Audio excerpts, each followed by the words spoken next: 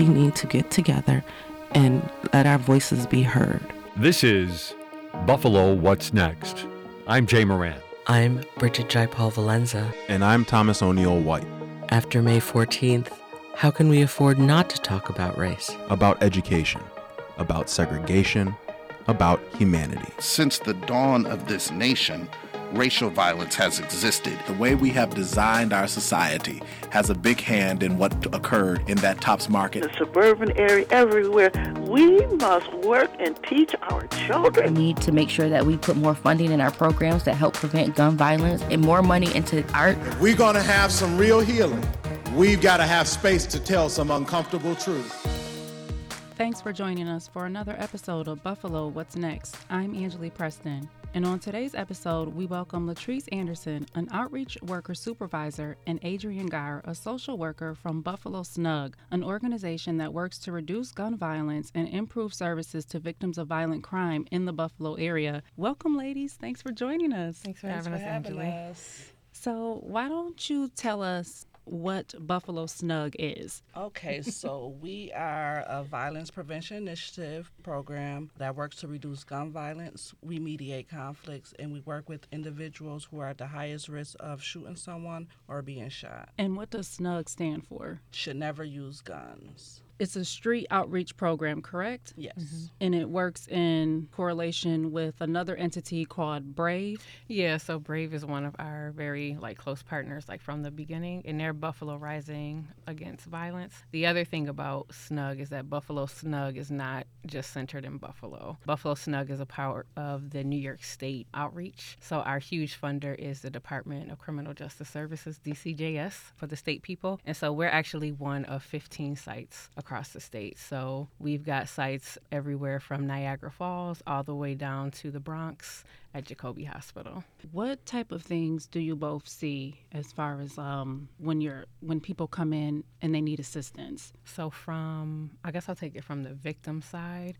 A lot of times when people are injured or they're involved in a gun-involved incident, what I mostly see is just their whole lives are disrupted, and there are just a lot of supports that are not there for victims of violent crime, specifically for gun violence incidents. So we're just glad to kind of just be a bridge from, I tell clients it's just making things a little bit less terrible, because you've got the injury, you have the recovery, the rehabilitation. Somebody might be out of work for a while. Maybe somebody was about to start work and they end up getting, injured in a gun-involved incident. So what I see mostly is just people just their whole lives being turned upside down in a lot of different ways. And two, them really just needing support to get from point A to point B to try to get stabilized. So that's what I see most often. And what about you, Latrice?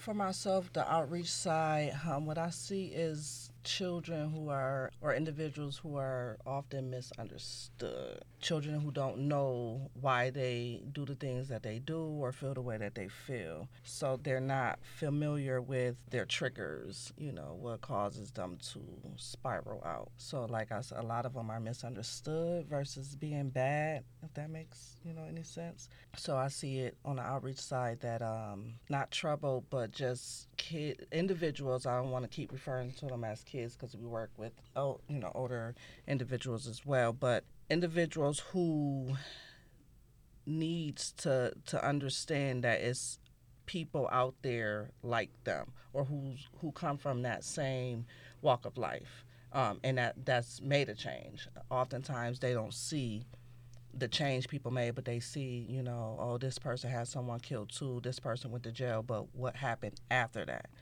And I would say for the participants as well, for the youth that we work with and some of the younger adults, I would agree they're often misunderstood. And then also, too, they have so we are described as dealing with the highest risk youth, and that's just not with their risk behavior. That is with everything. So, what you call a global type of thing.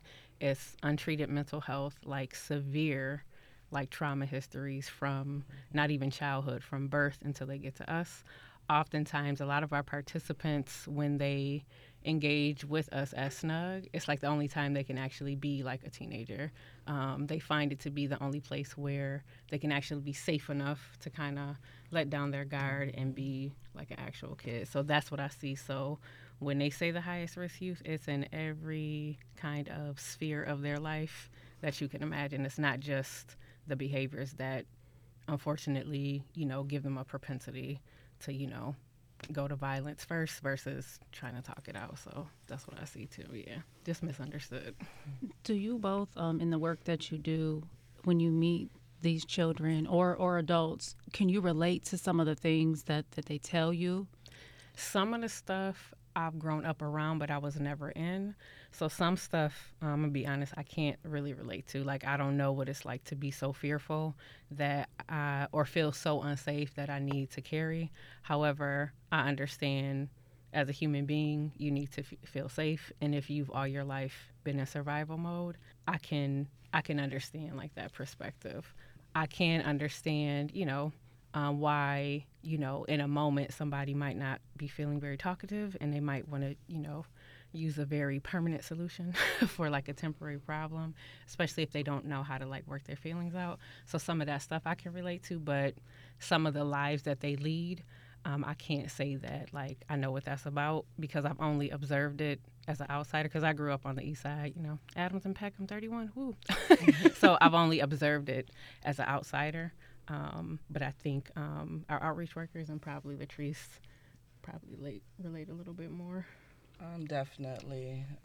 Every story is unique. However, when these individuals tell them, it's like I've heard it before, just in a different, scenario or, just a different name to it, but it's constantly like the same story.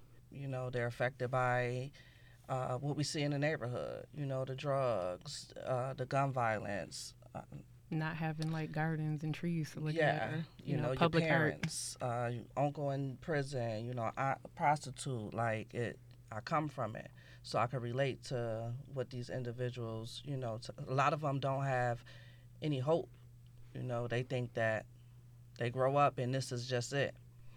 So we try to help them to see a better and brighter future. Like it's more to just, becoming an adult and just going out there working a job, coming back to the same environment. You could change your environment.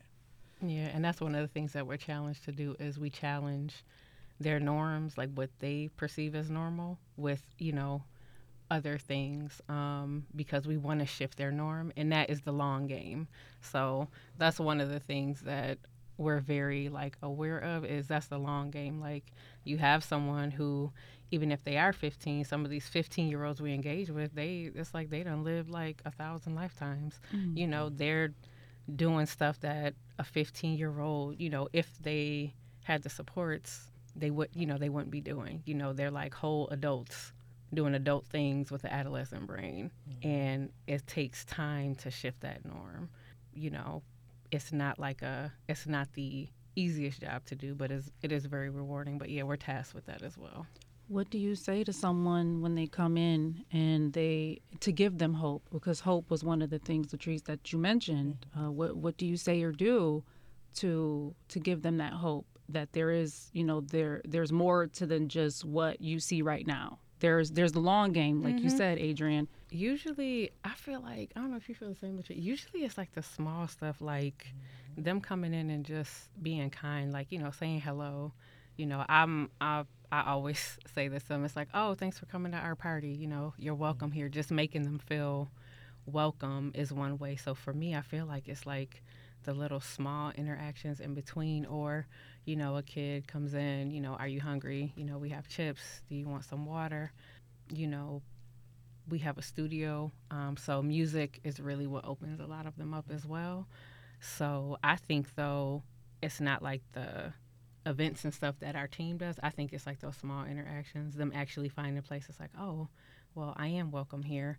Or they mention like some kind of problem that they're having and we just offer a different solution that they didn't think about before. Or they didn't know that, I don't know, something like, I always say this and I should, maybe a kid's interested in underwater basket weaving. I don't know. Maybe they didn't know that was a career. And I did underwater basket. I'm just making stuff up. So, I know we have had kids who come in though, like, they're interested in welding. I mean, we go into discussions, well, you can do an underwater welder. You can make almost 6 figures right after your training. You have to get trained for scuba. We just show them like the things in their imagination. There is a reality and a path for that. Now, it's not going to happen tomorrow, but if it's something that they want to do, we can support it. Ultimately, though, what the hardest part for us, I think, is they still have to decide to walk it, and it's a challenge. I want to talk about your paths to the career that you both are doing now, because you mentioned that it's hard work, but it's also rewarding. Both of you are from Buffalo, are from the East Side, Adams, Cold Spring.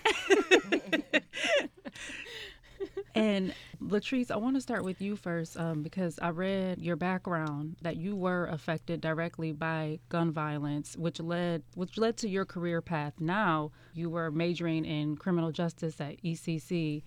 Can you just tell us more about that? I've always wanted to be on that side of the wall. Now I'm on this side, but I always wanted to be a police officer since I was a little girl. My uncle was a security guard, and I first was affected by gun violence when my uncle took the life of somebody. But I didn't realize that until later on, that was my first, trauma from gun violence. My uncle, who was like a father figure to me, was ripped away from us, sentenced to 17 and a third. So started hanging with the wrong people, started getting a little, infatuated with guns for some reason. I like guns. They was pretty. Gold ones, silver ones. I don't know. It was weird. Picked up my first gun, shot my first gun at 12 years old.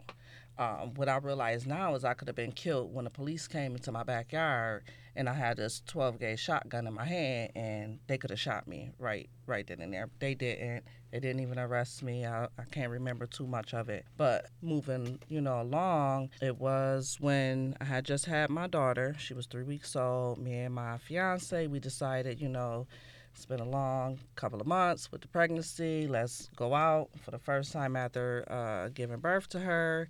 And we decided to stop at a gas station prior to going to the bowling alley. And for some reason or another, someone decided that they was going to take his life. So that was like really, I don't know what it did. It did something though in 2 ways. Like it made me want to change, but it made me want to retaliate. If I'm human, so then I wanted to retaliate. Then I wanted the person who was responsible for taking my daughter's life, I wanted his family to feel the same thing that I felt. He was caught right then and there. He went to jail. So I wanted the family to experience, like I said, what I experienced. So again, spiraling out of control, end up catching a case of my own, a gun charge, and that sat me down. That was my higher power way of telling me I need to talk to you, So I did a year in what was called an alternative to incarceration house. So I didn't have to go to prison, thank God. I was the toughest of the toughest back then, but I wasn't built for prison. I don't care what anybody say. I wasn't going there. So with that is where I went to mental health. I got the counseling for that, and I started to understand why I was feeling the way I was feeling. Fast forward, however many years later, because, with catching my case, it was hard for me to find a job. I was in school, criminal justice. Not going to be, in that field anymore, so I got to change my major. Let me try nursing. Can't do that because I'm a convicted felon. Hair school. I even got to even be a licensed cosmetology, you got to get something from the state. So, everything just was like slapping me in the face, like, you can't do anything. And it's like, dang, I became a convicted felon, because I didn't have the help that I needed. Like now, we got S.N.U.G. So if someone is affected by gun violence now, we step in. We there from the beginning till whenever, as soon as it happened, because I know that it's somebody who's going to feel the same way that I felt. It's a mother out there who's going to lose the father of their child, and they're going to want that family to feel what they're feeling. So I got to step in and try to show that young lady it's a different way. Like, it's okay to feel how you feel. Can't nobody change how you feel, but what you gonna do with them feelings? So I kind of didn't do the right thing, but I didn't have me. I didn't have, social worker Adrienne. I didn't have S.N.U.G. These individuals have that now. So when they go out here, they commit these crimes or, be shot, we have the ability to show them why they, may be experiencing what they're experiencing. Your background, the kids you hang around, guilty by association, all that stuff. We're able to teach them. And it also sounds like that you are the perfect person to talk to them, because it seems like you're not talking at them because you've lived and you've had these shared experiences that they can relate to. Mm-hmm. So it's not just someone saying, don't do this because, I didn't do it. It's like, don't do this because I lived it, and that's not the way. Right. Yeah, and even when I engage, because again, like I was never about that life. Even when I engage with these kids, like it's never a don't do that. It is more of a me helping them, which is what social workers do, is person in the environment. And then also one of the big things we do is challenge people's like worldview, especially when it comes to something like gun violence. If you are getting so upset that your first mind is to harm someone violently, we need to kind of talk about what is leading you up to that, because it couldn't be that situation. There were 1,000 other things you could have done.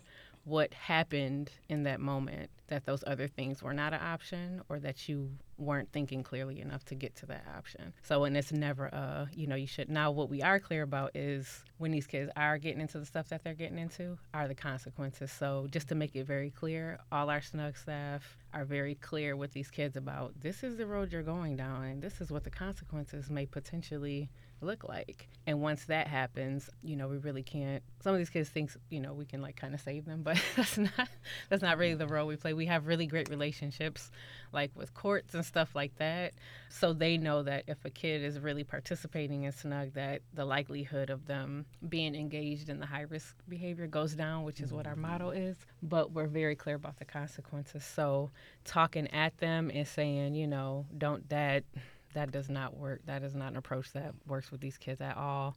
One, because they're hard to engage from the jump. And then if they don't feel that acceptance, which is what they really do need, they're not coming back, we have like one time to make a mistake, and we will not see them again.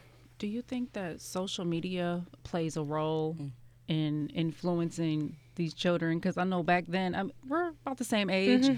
We didn't have Instagram, and Facebook was just getting started. Social media is a lot. Like, for me, it's like if you got beat up or whatever, like in your neighborhood, it was, whoever was out there, at the time, knew about it. Now it's like a world star. You can have a whole worldwide audience. And that is something like social media. It's like the magnitude, like how it makes it so much bigger. And like the order of magnitude now that the conflict makes social media definitely influences, and sometimes it makes it way more dangerous. Yeah. It just adds fuel to anything when it comes to social media, because like you said, you could have someone who's a good fighter, always been a fighter, and then they fight somebody else who always been a fighter. That person lose, his friends can make him feel a certain type of way. Which is gonna you gonna just get beat up like that? Oh, everybody see it. It's on World Stars everywhere. Man, you gotta do something about it. Here, take a gun. What you gonna do? So it just adds, that fuel. It makes things 10 times worse. I just wish it wasn't. It makes everything worse. How do you address that with the kids? Like, what do you say? What do you do? Is there anything that you say? Block them. Well, which is Block one them. thing that they just will not do. Yeah. These kids will send their enemies their location because it's a prideful thing. Mm-hmm. If I don't send you my drop, then I'm a sucker. But if I send you my drop, that means I'm tough. No, that don't. It's so dangerous. You're a fool. Yeah. You send somebody your drop. But this is what's happening. It's become the thing. It is. And when we ask these kids to, as far as like safety planning, don't engage with this person. hit the block button, folks would think that we are asking these kids to give a vital, organ. Right. You would think we're asking them to give us their hearts, okay? When we say, this is not safe. But to Latrice's point, in their mind, it's like a disrespect thing if they don't show their location. And for us, we're like, that is very dangerous. You already have such a high conflict. We're trying to get it resolved, but this is just where their minds are at because of the environments that they're in. So social media, sometimes it makes it hard to track, and it definitely makes us have to be a little bit more skillful in how we approach. But it's when we tell the kids, hey, block them, like just unfriend them, it's like a whole thing. It's a whole thing. To add to that, like, I'm big on social media. So with our participants, like, I get into their business. Well, I like to tell them I get into your business because that's what you need. I'm not your friend. I'm your outreach worker. Y'all can call me auntie, y'all can call me, but I'm here for you. So I get in their business. I'm constantly on their social media. So if I see something, you post a gun, I'm gonna call you on that. And that's what they need. They don't need people not speaking up. Mm-hmm. Like, I'm not gonna be like, oh, you're not supposed, like, that's not smart. The police watches Facebook, and it just makes people look at you different, like as if you always have a gun or you don't want to be portrayed as being a gun toter. That's one thing that we do, like social media, we're going to keep following up with that. Like, you're going to think you get away with it? Like, no, I'm on you. And I'll say from experience, we have daily staff meetings. The kids are always shocked. Mm-hmm. How know so much. Know that? It's like it's social media. So and they snitching on me. No, and it never ceases. Like, they're never not surprised. Yeah. I've been with S.N.U.G for 3 years, and the kids are never not surprised when our outreach team is piecing things together based off of social. So they're never not surprised, and that is always it's just always been an interesting experience with that. And again, that leads to, like, these kids are risky, as far as their behavior, because one, it's social media, and then they still decide to do it, and then they're shocked at the folks who are making attempts to keep them safe, making attempts to ensure that things don't spiral out of, more out of control, are like, watching them like hawks. So that's always been an interesting experience. Yeah. They're never not shocked. And maybe a little embarrassed. Like, oh my God, how did Latrice find this out?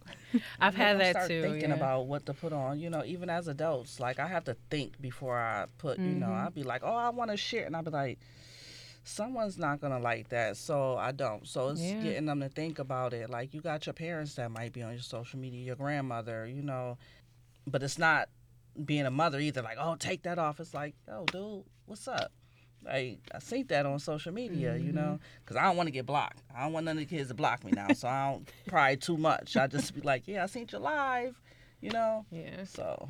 What about, have you had any children that have been through the program and then they've come back and have said, I learned so much, or thank you for being there, and their life trajectory has changed since being in the program?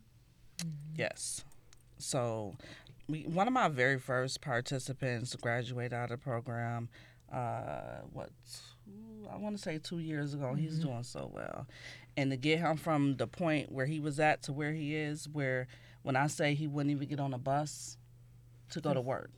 He couldn't. So it's a community safety issue. Yeah. So it was steps that I had to take, like, okay, I'm going to drive you all the way to Grand Island today and tomorrow, for this week, but you got to meet me halfway. You got to meet me somewhere. So I got him from wouldn't get on the bus at all to, okay, I'm going to get on the bus at least from the Greyhound to out there to now I'm going to take the bus from the Greyhound home.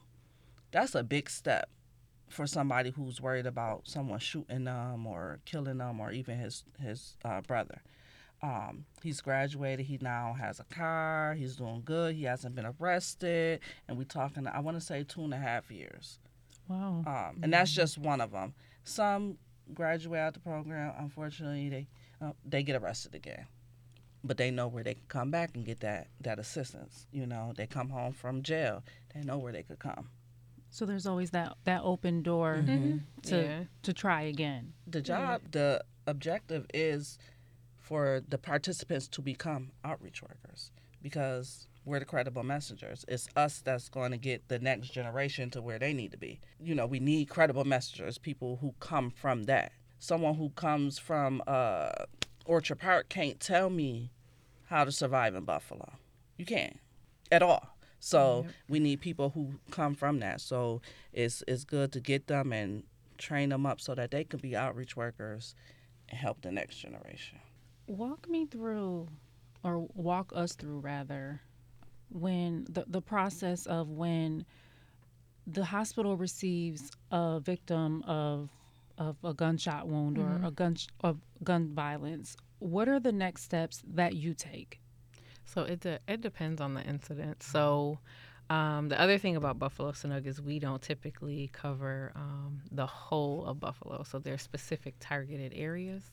However, on like the victim's assistance side, I can assist, anyone, within, New York State. So when we're notified, we're typically notified by our partners at Brave, sometimes via email. There are occasions, though, where the outreach team gets a call before the hospital does. At the same time, the police is receiving the right. call. We're receiving the call. So that can happen. And so one of the things we do, because with victims assistance, it could be any victim that may need assistance that I serve. I tend to prioritize those in the Buffalo S.N.U.G target area. So if it is someone in the target area, I do, speak with Latrice, whatever outreach worker is assigned to follow up about what their needs may be. Their needs may be not much, and it's up for them to decide. It could be not much. It could be they do need to file for compensation through the state with the OVS application. Maybe they got injured and they're going to be out of work for the next 6 to 8 weeks. That's something that I can assist with.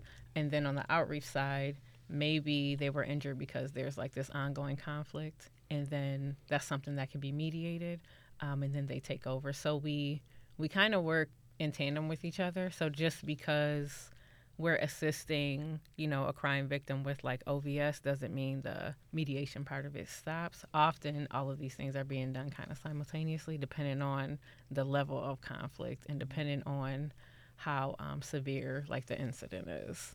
That's typically what happens. But we're typically notified by the hospital, and sometimes I'm notified by my outreach team members. So. How do you decide what a target area is? Does that go through state data? It's the state. Give. Yeah, it goes through Give. So we didn't determine it. So Give, we basically have the target areas we cover. They have the highest gun-like incidents. They're the zip codes with the highest. Right. So it's Give, and mainly that on the east side. Yeah. Do you think that gun violence is getting better in the city, is the same, or is there still work that needs to be done? I feel like we got a lot of work to do. A lot of work that needs to be done. It's getting worse for myself. Like with these ghost guns, with all the guns, it's just like, how are these kids getting all these guns? Like, I go on mobile patrol almost every day, and it's like 10, 12 people arrested for guns. It's like, okay, that's 10 yesterday. Like, where's all these guns coming from? Y'all getting some off the street, but more is coming in. So it's a big problem, not just in our city, throughout the nation. Yeah, and I would agree. It is getting worse, and for me, it is the accessibility. Like, it's so accessible, and then with people's, tolerance for actually just being kind and like decent. I don't know if it's from social media. I don't know if COVID made it worse, but a lot of times when we get notices of like a gun involved incident, stuff like that, last year it was like a family gathering. It was family. It wasn't anything like, there's, opposing like crews and stuff like that. It was a lot of family stuff. It was a lot of domestic violence. It was like a lot of like road rage. We had quite a few like road rage incidents. So for me, it's getting worse. Not only the access to like the youth, but just like statewide, nationwide, people have more access, and that leads to just more violence in general. So that's the pattern that we've been seeing. And the fact that people think that the way that the gun is the only way out. Yeah. Like she said, different incidents, road rage, all of that. Like when we get down to the bottom and like, why did this happen? Because somebody cut you off. Like you shot their car up and almost killed somebody. Like, the accessibility and the fact that they think that they could just use guns for anything. And it's dangerous. Yeah. So those are the patterns that we have been seeing. And COVID, I think, definitely made it worse. Oh my the numbers in our target area was down. It was like I don't like numbers like that, but I want to say like 98 shootings in 2019, and then 2020 went up to like 130 something. And this was during COVID, the pandemic. Yeah. So, the pandemic did something to our people, our community, for sure. Yeah, because 2020, I think for our target area is like 84, and then 2021 it was like 158 shooting incidents. It went from 84 to how much? To 158 in our target area. So that's not even all of Buffalo. So it was so hard. And then I started with S.N.U.G June 1st, 2020. So that was yay me. It was our worst year. I hit the ground running with the rest of the team.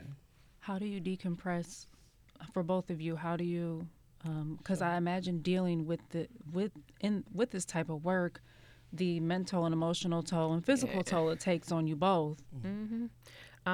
One of the things is actually, she doesn't know this, but actually talking with Latrice and talking with my outreach team, like in the office, just knowing that we're not like by ourselves. And then I have supervision from like the state. So if you're, when you're a licensed social worker, you get like supervision. So that helps. And then also talking with my colleagues across the state. I do, like right now I'm back in the gym, like hiking. Like I like to cook. I like to be like, get outside. I go to a lot of live music. So I just have the things that typically keep me in a good mood. I have like a whole plan for myself. Like I significantly ramped all of that up when I got the position here. So there's a lot of things that I do. It's not just one thing. It's just so many things. And then I have very supportive like friends and family. So that helps, because choosing to work in this, again, it's not the easiest thing. And even I think we sometimes can actually be misunderstood for choosing to work in this. But I have very supportive friends and family. And then, hiking and cooking and making sure I take like actual time off and use it, those things. Yeah, leaving on time, those are the things that I do. Latrice, what about you?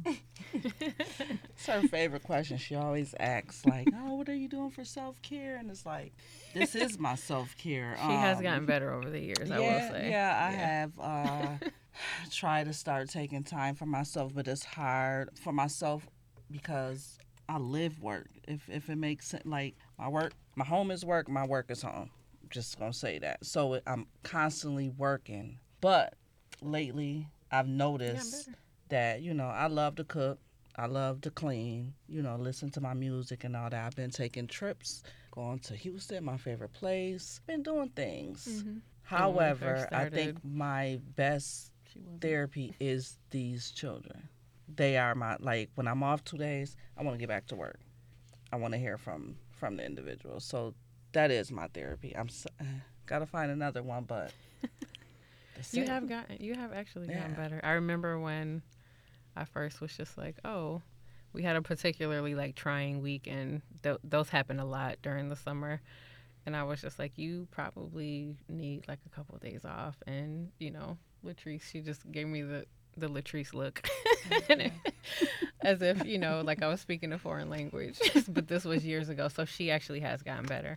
I'm glad when I see her and actually our outreach team taking time off, like planning to take time off, like leaving on time, or taking care of what they need to take care of, and then kind of moving away from it. But that's like a lot of our outreach team, and that's not just at the Buffalo site, that's across the state, because they're credible messengers and they are from the community. There is overlap, and there likely always will be, because of they're recruited specifically as an asset because of the community they come from. They're looked at as leaders. They're sometimes the only resources for people, to connect, people who have been, really like our community has just been, oppressed, like depressed, and all, any other you can think of. A lot of our outreach team members, before they came to SNUG was that connection and was that resource and was that asset.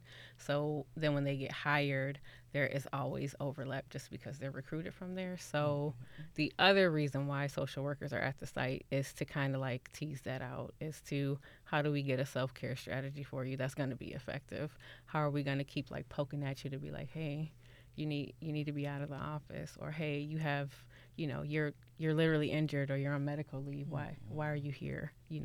Why are you calling me on your day off? What's going on? Whether you have a client or not, like, you are entitled to have that time off. So it's a challenge with our outreach team because they just do so much, and there's so much expectation from community members on them prior to coming to SNUG, and with SNUG it's just like that much more. So, but yeah, you've gotten better with the self-care. And with this type of job, being out, it's hard to take off because you never know when you're needed, which is very hard for me. I can't set my phone down. If I travel, my phone is with me. I go to I'm answering my phone because I just never know when, if I can't be of assistance, I'm going to get somebody, that can, but I can't not answer the phone. So you're on call 24/7. 24/7, 3 o'clock in the morning. Hello. That's the next step. So, but they've gotten better not reaching out at, so late, but yeah. You mentioned, Adrienne, trying, that some weeks were trying, and it made me think of 514. How was 514 for the both of you? That is when, actually all year, I never imagined taking this position. My life would have so much crossover. But earlier in the year, there was an incident at McKinley, and my son, he graduated from McKinley. So that was one incident that kind of entered, like, kind of my work and family life kind of crossed over. And then this happened, and I don't know how to describe it. I'm pretty sure I'm still managing, like, how to get through, like, 514. And I don't even know if that's really an expectation, but it affected me very, like, personally, 514, for a lot of reasons, mostly because Zanetta and I have been friends for, like, 4th grade, I'm talking about. So that was a crossover. And then just the neighborhood, like, I know a lot of people who live in that neighborhood. The Merriweather Library, I am good friends with Brandy Merriweather.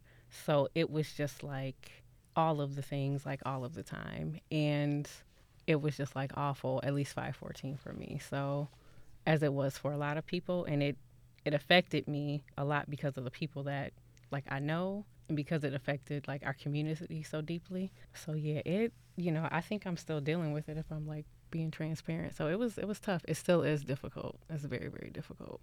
What about you, Latrice? Probably one of the hardest things with just working here with SNUG, and I done been through some stuff in these almost 6 years. But when I go back to that day, it was hard. It was hard getting that call.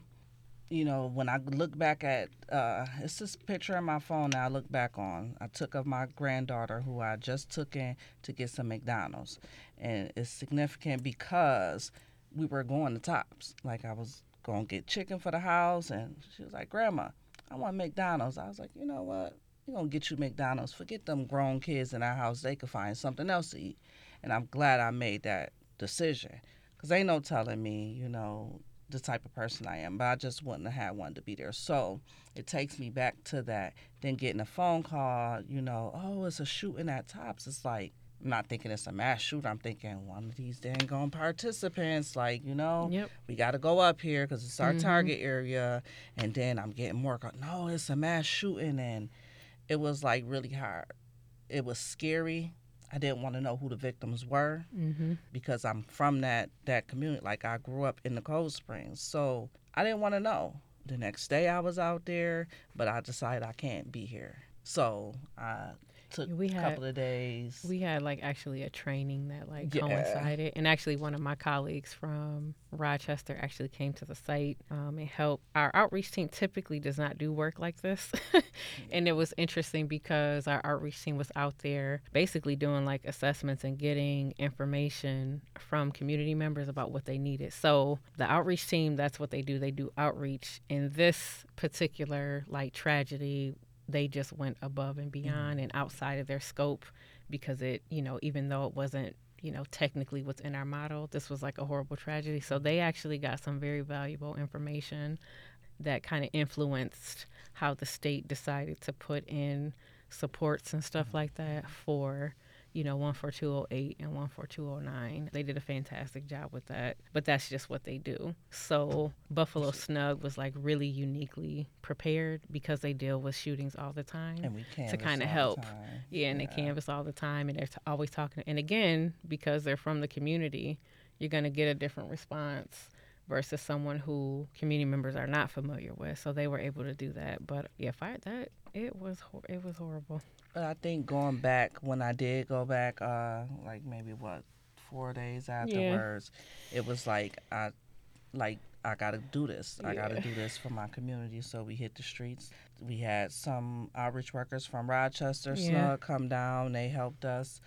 We canvassed, and it was like it did something. It just to be there and listen to those that live right there, like their concerns and their needs, and to be that help. And then we was able to go back like a week later, 2 weeks later, and give out gift cards to hundreds of people who had, signed up and said that they needed something. Yeah. So that was a blessing. When they seen us coming, they was like, oh, those other people, they came, they left. Like, it was like, that's to be expected, but we here. This is our community. So this is not the last time you're going to see us. We canvass over here often. So that was good. That was good. After 514, all this money, the state, the governments, federal and state, said they were pouring all this money into the east side to help fix the east side and to provide equity. We got some interesting responses to what people wanted. So what? we got roofs, we got a lot, which was interesting to me because I like to. That's the other thing I didn't mention for SoCare. I do like to garden. I just haven't had one in a while. But people wanted flowers. People were saying flowers. Washers, dryers. We got that too. Yeah, washers, dryers, needing a new fridge. So we got a lot of interesting. That pothole in front of my house fixed. Like literally, somebody wrote that out. So we had a lot of interesting responses. I compiled it and sent it off, not expecting the response to it, because in the past I've done data collection and reports and stuff like that and never have seen anything like that. So it was good that the state was able to kind of use that to influence their choices. But yeah, there is a lot of money like coming in. Yeah, however, some people who live in that community, which I do, aren't seeing it, and it's because, oh, you apply for this but you make too much money, was that type of thing. And I don't think that should have been the case. Like, if it was given to it, so it was a lot with that. And some places was talking about loans and doing a lien against your house. So it was a lot of places, I believe, received the money, but the way they were going about distributing was just like not. It's almost like you've experienced such a traumatic event, but you make $90,000 a year, so you'll be fine, right? And it's just like no, right. When the reality is a lot of things are developed to be equal, but that's really not. To be truthful, it's not adequate. Equitable types of approaches and equitable access to resources, it doesn't look equal. It can't be, because what works for one is likely not going to work for the other.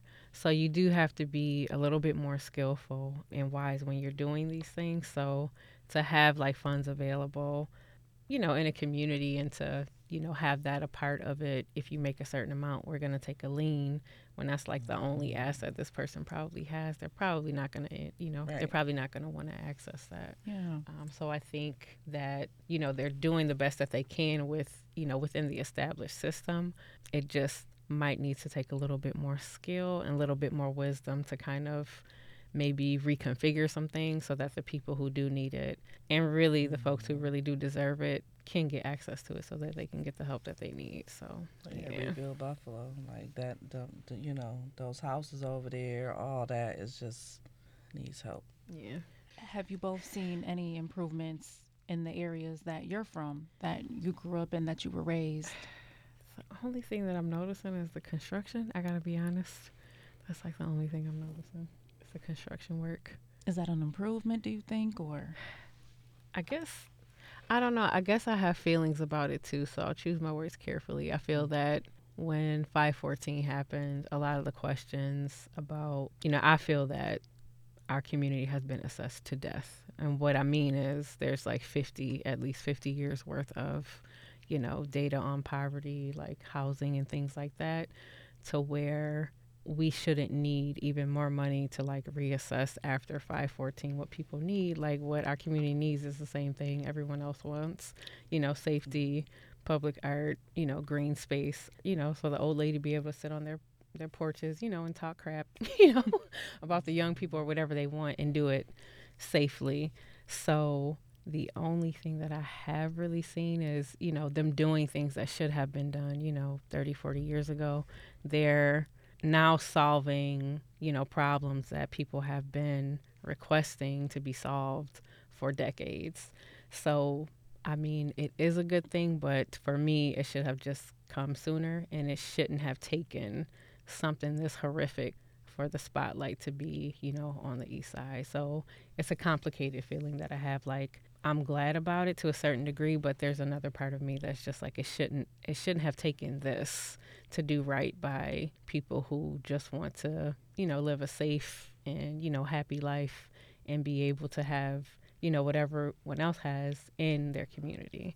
Not everybody wants to move out to Clarence and Williamsville and, Amherst to have the life that they want. A lot of people want to stay connected to their community, and they have every right, and they should be able to safely do so without something like this happening in order for that to trigger, like, funds and stuff. So that's how I feel. It's just a very complicated feeling that I have. Yeah.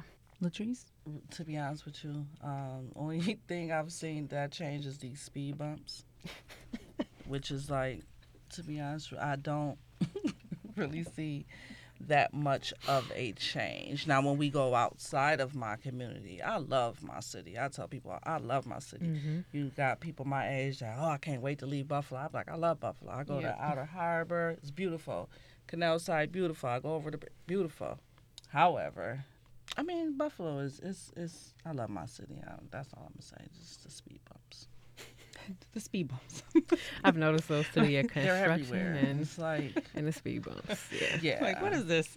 Right. Another speed bump? Yeah. Where is the grass in the park? Like, but where is that where our taxpayer money is going to? Speed bumps. Speed bumps. Yeah. When we need to be opening up these centers so these kids could get out the street and stop being shot at and stuff. But we talking about speed bumps, stop them from going on high speed chases and stuff, in my opinion. But okay, come on. Or how about putting houses on the vacant lots? Yeah, and I think that's the other thing. It's just like there are so many things, and again, these are all of my feelings. Like 100%. Like I feel like there's so many ways that things could be done just better. What the obstacles are, I know all of these things are very complex and complicated. But typically for me, it's either you have someone in a position to decide to do it or not. And so the other part of my job that I do very well is I've run, programs, and I've had programs under my belt. Is one of the things that I do is I do look for the loopholes, because that's what I'm there for. There are going to be barriers to serving, especially, unfortunately, our community members. They make up stuff that you've never even seen before, as far as kind of making access to the resource an obstacle. So I feel like there's ways to get around certain things that have been in place, and I understand that it's complicated, but it just seems that there's just a lack of care when it comes to us and the things that we need, like, as a community. And again, these are not, novel things like, safe, affordable housing, which is a nationwide issue. We have a lot of green spaces that are not even, they're not even being, really, utilized well. We have a lot of people who live under the poverty line. How can we make that equitable? So I think there just needs to be a bit more care when we're thinking about like how to improve things, like moving forward, because people are, out here in survival mode and they may not have the capacity. It's hard to get somebody out to, vote or, go to a town hall meeting if they have children and they're working, doubles. It's hard to get them to come to something. And so I think we have to now that's the assessment that I would like to see. I think people just need to be better at assessing the audience and the communities that they're attempting to serve. And then kind of the outcomes may look different if they kind of relook at that. But what people want in like the Cold Spring community and like really all of our community, they just want safety and want to be able to live their lives, like Latrice, go to Houston every now and again and be safe enough to go outside and, have their kids able to play, without hurting themselves on a random rock. You know what I mean? Like they just want safety and to be, connected in their community. So, yeah. I wanted to talk about some of the things that you both are trained in because I found it so intriguing. Latrice, street relapse, hip hop therapy, and you both are trained in motivational interviewing. Mm-hmm. Please explain what each of those are. So motivational interviewing really, like in a nutshell, it really is, it's a method just to tap into individuals' like internal motivations for change. So motivational interviewing is all about changing, for the better. It's a process, and there's a lot more to it than this, but it's tapping into the individual. Like there's nothing external that's going to like force somebody to make a change. Every change that anyone has ever done, it's always been like a very reflective, introspective like type of thing. So it's like, I'll use a very, basic example. You're in your kitchen, you don't like what that wall color is. You don't like that wall color for whatever reason. It, might remind you of somebody. It just looks bad. You feel bad when you go in the kitchen. You decide to change it for those reasons. So basically motivational interviewing, and I'm making this very, very simplified. So anybody who is trained in this, please know, I know it's more than this, but it really is tapping into that internal motivation to see and to kind of guide a person along to kind of change. And it's difficult. It's not like the easiest thing. It's not like the easiest thing to do. And street relapse, which is one of my favorite trainings that I've had being here with S.N.U.G, because it's real. People don't understand, like, relapse is not just drugs and alcohol, and prostitution could be a relapse too. And even boosting. You could relapse in all different areas if you don't have the tools that, what is it, how many steps in NA, or 12 steps or 10 steps? You need that in street relapse too, when they're dealing with the streets. It's when you come from the street and you have people who still in the street, that's when you got to really check yourself, because like that, you could relapse. You have let's say, for instance, you have a child who's heavily in the streets. And something happens to that child. As a mother, your instincts is protect my kid. Right. Which could cause you to possibly pick up a gun or call your family member, anything like that. So when it comes to street relapse, it's important to remember the steps that you was given so that you don't go down that road. Because some people ain't no coming back from it once they relapse. Same thing with drugs. You relapse, it ain't no guarantee you coming back from it. Then we talk about hip-hop therapy, which was a good training that we had. It talks about how therapeutic music is. So not just hip hop, but like R&B or trap music, whatever. The words, the lyrics, like what it means. It's always telling a story. Some people listen to music only hear the music and don't hear the words. So it's been plenty of times. I guess I do hip hop therapy when I'm cleaning up. I like to listen to certain music. You know, my back in the day R&B is gonna get me in a different mood. 90s R&B, right? Yes. And just because I listen to a slow song don't mean I'm feeling that way. It's what helps me. It might take me down memory lane and smile. You know, the thinking behind it, but it's therapeutic. Art. It's a music therapy, and it also helps us connect with youth who have these high risk behaviors. You know, if you take, and Tupac is probably the best example I can think of. If you just take Tupac's name off of anything that he's done, and you present it in a poetic format, there is like a lyricism there. There's, literary devices. There are things that he's doing like to tell his story. So that is where it goes as well. So it's a music therapy, and it definitely is helpful for us, especially with these kids, to be able to connect through music. So that's one of the ways that we get them to kind of buy into. We have the studio. I'll also ask them, who they're listening to. I may not know who any of these people are, but listening to, what they listen to, it helps me put them together too, because you can learn a lot about a person by the music that they listen to. So hip hop therapy, it's a music therapy, and it's very effective in helping us connect.